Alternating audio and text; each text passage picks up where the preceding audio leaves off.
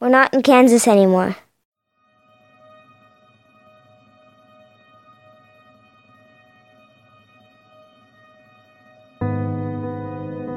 I feel like I'm a snow globe, and someone shook me up, and now every little piece of me is falling back randomly, and nothing is ending up where it used to be.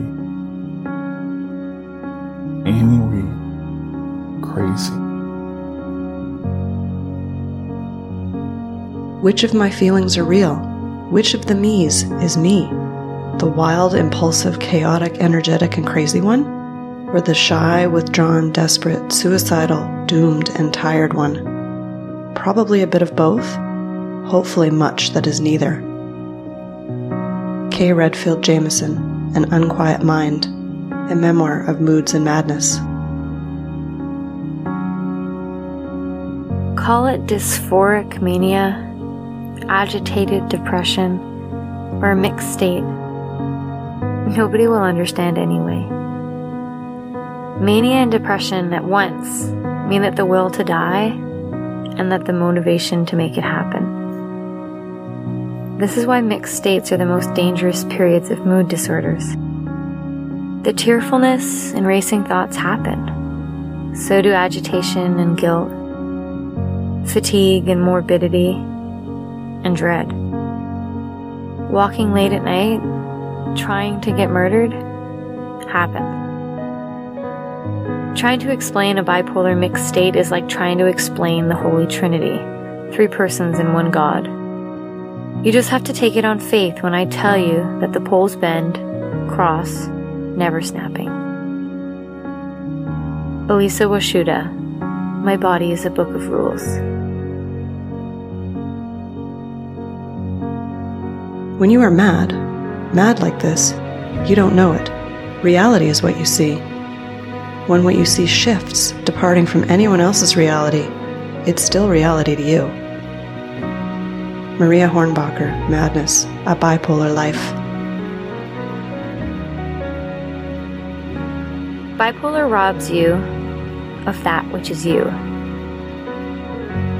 It can take from the very core of your being and replace it with something that is completely opposite of who and what you truly are. Because my bipolar went untreated for so long, I spent many years looking in the mirror and seeing a person I did not recognize or understand. Not only did bipolar rob me of my sanity, but it robbed me of my ability to see beyond the space it dictated me to look. I no longer could tell reality from fantasy, and I walked in a world that was no longer my own. Alyssa Rains, Letters from a Bipolar Mother. Hello and welcome, GC. I'm Todd Lyons, and this is Toddcast Season 3, Episode 10, a show for and about public servants. The most potent descriptions of bipolar disorder aren't found in academic papers or professional texts like the Diagnostic and Statistical Manual of Mental Disorders. They are the raw and personal accounts of persons who live with the condition every day. When you think about the quote you just heard from K. Redfield Jamison, it's important to know that she is not only a person coping with bipolar disorder and an author who writes about bipolar disorder, but is also a professor of psychiatry at the Johns Hopkins University School of Medicine, where she specializes in bipolar disorder. On this episode, a conversation with a public servant with similar perspective, who has both a PhD in psychology and the unique insight that only comes with experiencing the condition in her own life. So, let's start out by just having you introduce yourself. My name is Jessica Ward King, and I hate the introduction part because it's not quite so straightforward. I am currently an employee of the Canada School of Public Service. Before that, I was at the Department of National Defence. I have bipolar 2, which is my claim to fame today. But I also have a beautiful family, a son I love, and a wife who loves me beyond all odds, and a PhD in psychology, and I love Star Trek. Well, that's great. Yeah, I know, right? I don't meet nearly enough people that are into... my wife just rolls her eyes and says, go watch it with the kids. And even they, I don't know, they're getting to the point where they're liking... I have 3 daughters. And for a while I could get them to do Trek, and now it's kind of like, Oh, Dad, that's so not cool. So, anyway, I really relished it while it lasted. What is it like to have both the tools, both the education, like a PhD in psychology, and the condition? And when did you have this realization that you had bipolar disorder? That was a long time in coming. And you'd think, I could, when I was, even in my undergrad, I could rhyme off most of the Diagnostic and Statistics Manual and tell you all of the symptoms and recognize it in others. And I couldn't see it in myself, didn't want to see it in myself. Still had that stigma that people with mental illness are to be pitied, feared perhaps, but certainly not to be successful and intelligent. So it took the standard rock bottom approach when I found myself being admitted into hospital, psychiatric hospital, that I finally realized, hey, I'm not one of the innkeepers, I'm an inmate, basically. And I always I think of it in my head like One Flew Over the Cuckoo's Nest, and I'm either Nurse Ratched or I'm one of the inmates. And it took me that long to realize, like, I'm looking from the inside out and thinking I have mental illness. And even then, it was depression. Depression was safe because it's something that people have. And I even had a psychiatrist say to me, don't ever tell anyone you're bipolar. You don't want to be bipolar. Just stick with depression because it's less stigmatized. But I realized I had bipolar disorder for real when I had an episode where I wasn't sleeping pretty much. I was 1 hour a night or so and on a hypomanic high.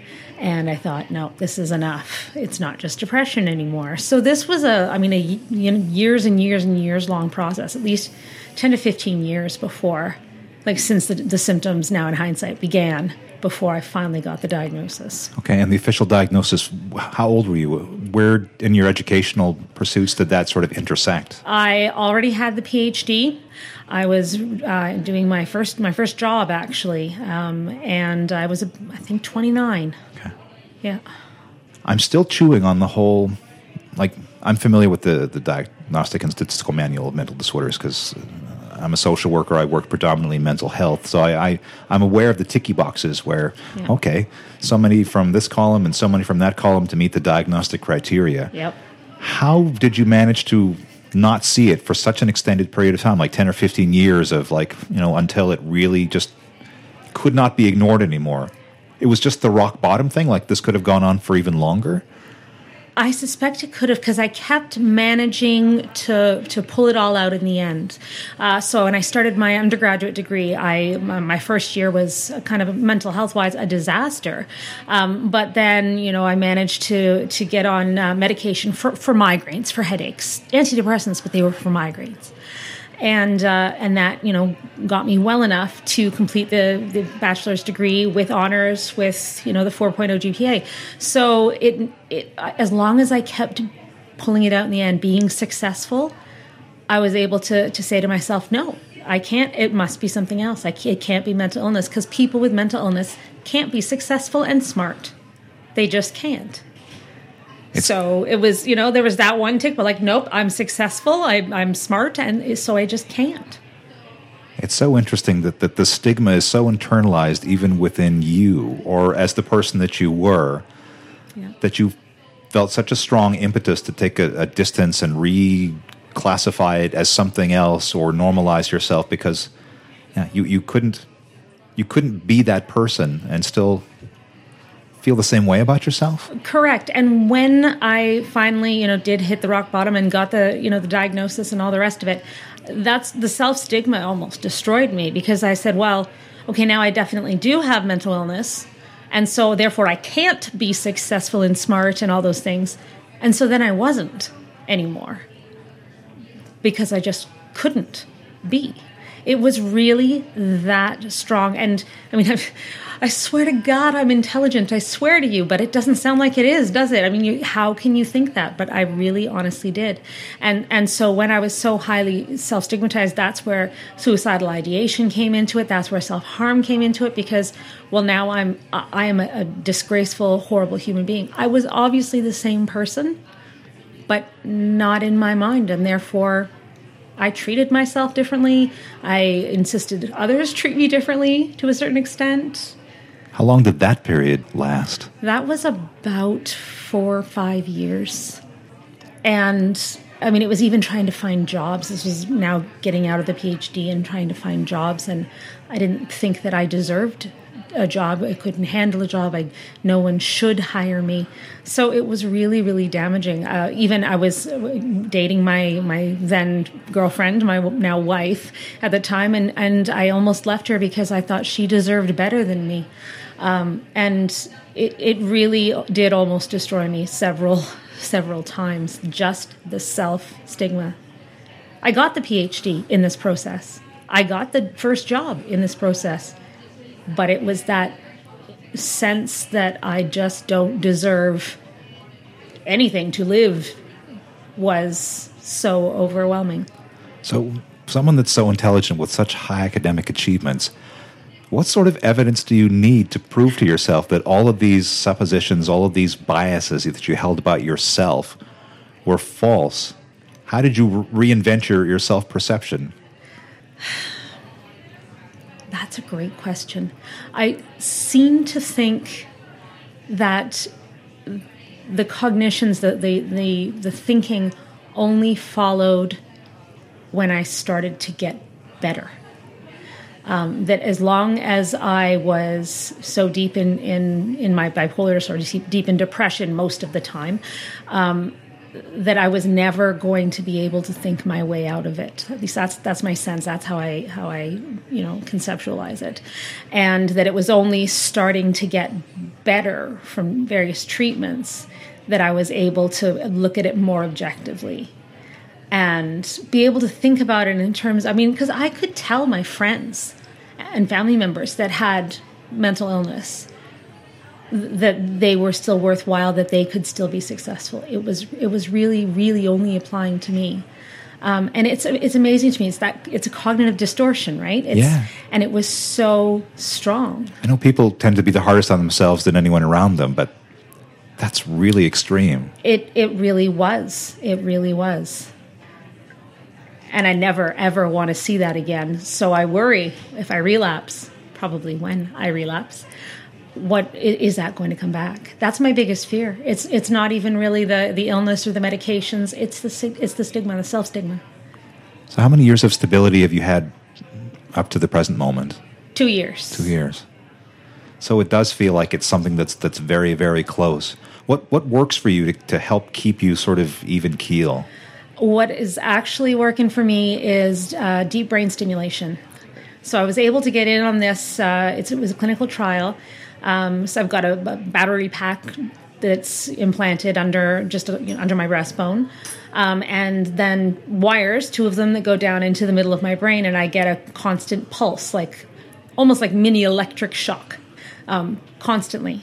And it was that finally got me well.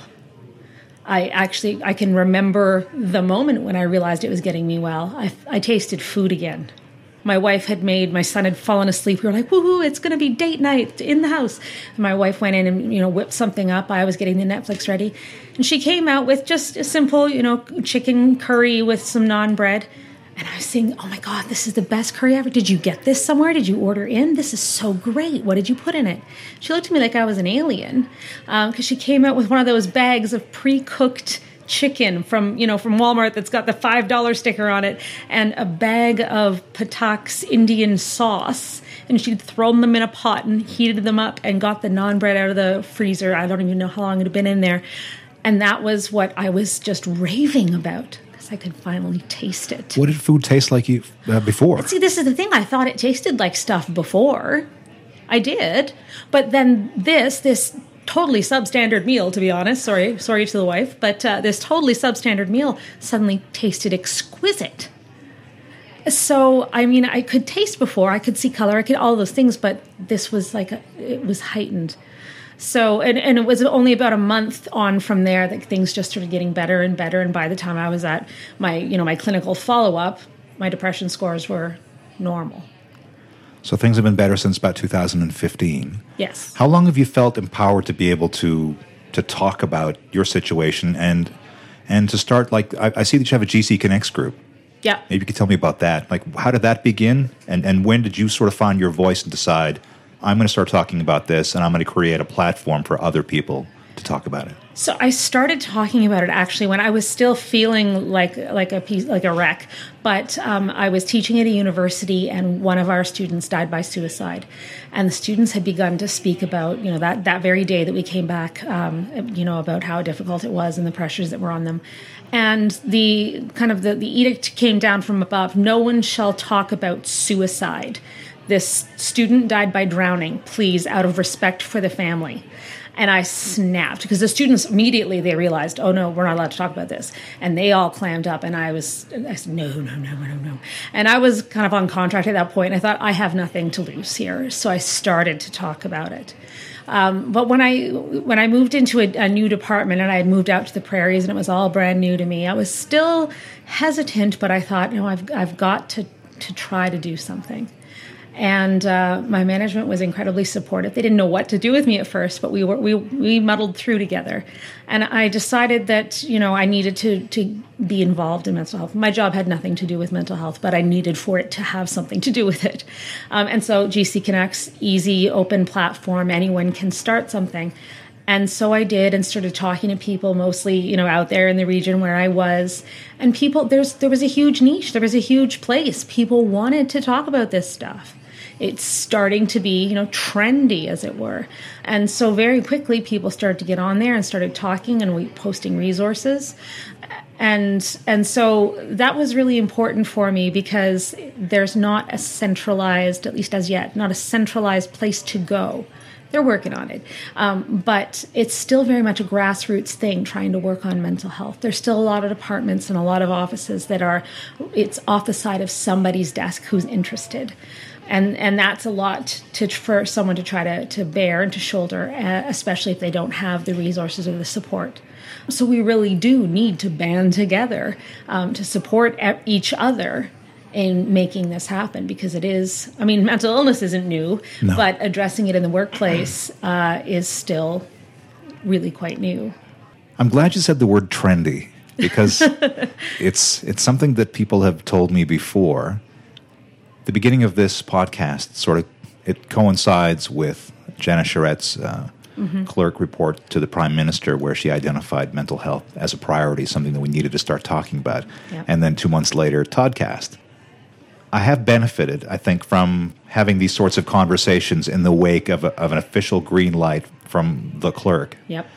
But I've also heard exactly what you've just said about, well, how long can this last? This is the thing that we're all excited about, but it needs to be much more serious than just a trend or a fad. Mm-hmm. How real does it feel that the conversations that we're able to have right now are something that we'll still be able to have in 5 or 10 years?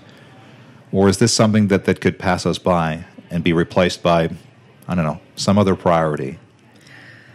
Well, I think that, things can't remain a priority forever. They can't remain, trending on Facebook, trending on Twitter forever. It does take a core group of dedicated people who are interested not only in the trend, not only in the support that may or may not be fleeting, but are actually committed to the cause. And I think with mental health, there is going to be that base. There already is that base. Because, we do all have mental health. We all have mental illness in our lives, whether it be from a coworker, a friend, a family member, or ourselves. Indeed. And so it's not like there's going to be any shortage of people who are in need of the kind of candor that we've finally got, the kind of services that we are finally, creating and getting. So I think it's going to be one of those things, like once it's there, it's not going to go away, because it is so needed. I think of the Federal Speakers Bureau in mental health. It was, not even months ago that didn't even exist. And all of a sudden it does. And it is so needed. It is booked. People are booked up for months in advance, and it's just an explosion. And so I think the need is there, and I don't think it's going to go away. It's kind of like I think of LGBTQ plus rights. Being a lesbian woman myself, I've seen that become trendy and then sort of get less trendy as time has gone by. But there's so many LGBTQ plus people that I don't think it's going to go away either. Okay. So it's like letting it out of the closet. It's really hard to stuff it back in. That said, is it going to be the top of everybody's list of priorities forever? No, it won't be. That something else will come. I will settle for just normal, accepted, we don't talk about it. But that's because we talked about it so extensively and we've learned to see it in a different way. Well, this is it, yeah. What brought you to the public service? I was in academia, and what actually happened was I got a job at the only university that is publicly funded. That would be the Royal Military College of Canada. And so as a faculty member there, I became a public servant, just kind of by default. And once I had become this public servant, I never really wanted to be a public servant. I wanted to be an academic. But once I'd gotten into the public service and seen, the different networks and the different way of working, it was completely different from bog standard academia. I was kind of hooked. I didn't ever want to go back to academia. I wanted to stay in the public service because there are people here that are so passionate. And people that are doing things that are so innovative in a structure that hasn't historically been particularly innovative necessarily, but they're really passionate about what they're doing now. And I saw that there was a place for me in there, and so I'm now a mental health manager. I've never had that in my title before. I've always done it off the side of my desk, and I've managed to create my own resume in mental health and come and be able to actually do this as my job. And that's something I just love about the public service. I've been able to innovate even, despite the fact that there's a way that things are done. There's room to innovate here. And I really like that. Tell me what you think we need to do next. Like, while it's still trendy, while it's still hot, where do we have to go? Who else needs to become part of the conversation? How do we reach that critical mass where a lot more people become convinced that it's safe and okay for themselves to talk about what they're going through? People that were struggling with what you were struggling with, thinking, this can't be me, I can't say this, my job is at risk, I'll lose respect, I'll get redlined in my job and no one will ever trust me to be able to do the difficult things again.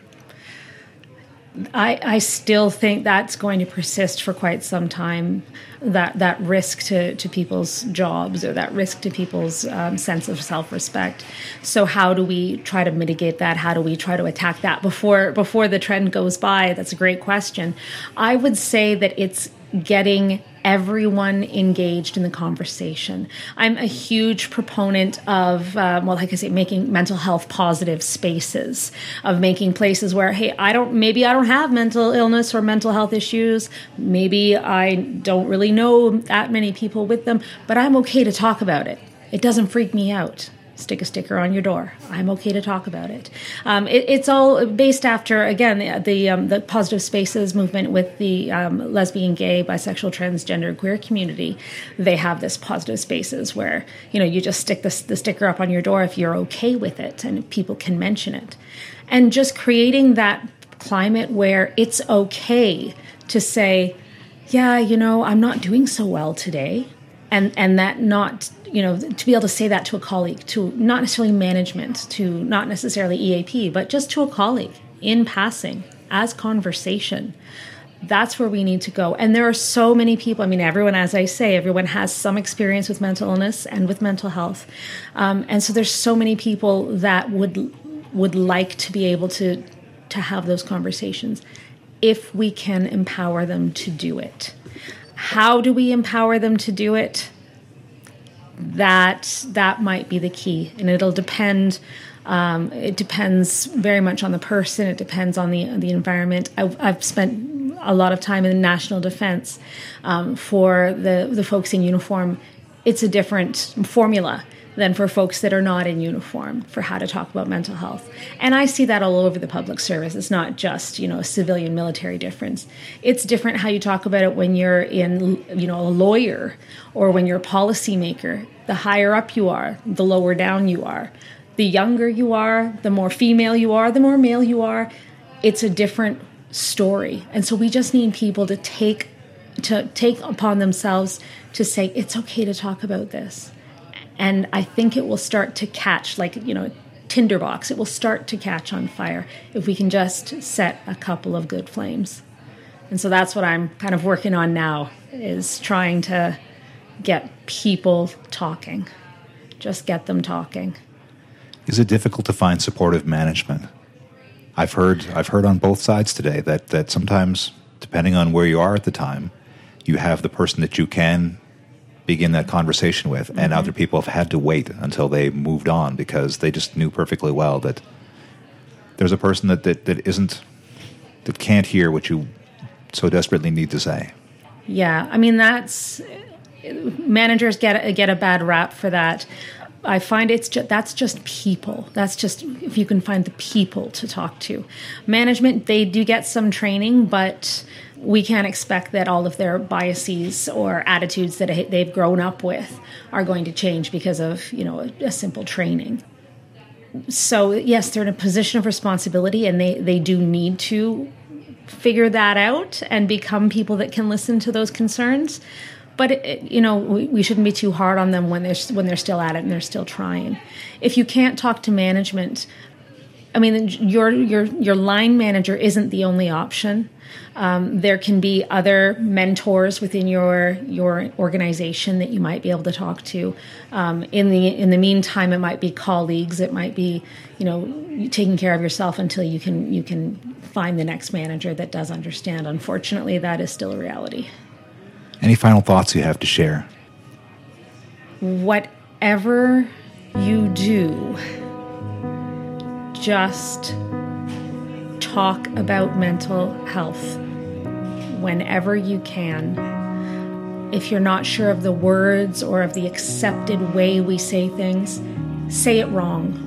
As long as you're speaking with genuine concern and a genuine desire to start that conversation, it very rarely goes badly.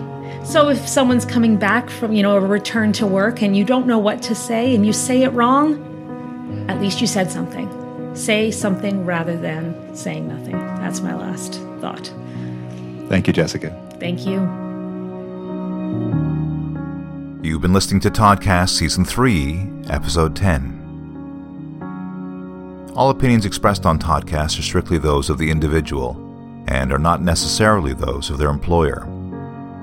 My thanks to the members of the Toddcast team who loaned their voice talents to this episode: Dwight Coots, Kathleen Rukavana, and Rebecca Muse. Thanks also to Public Admin Canada, Free Agents, Abe Greenspoon, Gail Anderson, Deepika Grover, Catherine Jollymore, Joy Moskovich, Catherine Parker, Aaron Percival, Steph Percival, Amy Richardson, Eric Shoesmith, Mark Templin, and Darlene Marion for their support and contributions to the Toddcast community. You can support us too. Wherever you found us, iTunes, Google Play, Stitcher, social media, or on my website. Let us know you heard Toddcast, and please help us to reach a little further. What am I saying? Help us to reach a whole lot further in getting meaningful content out to the public service of Canada. Become a subscriber, share the episodes, rate our content, and write. And let us know what's on your mind.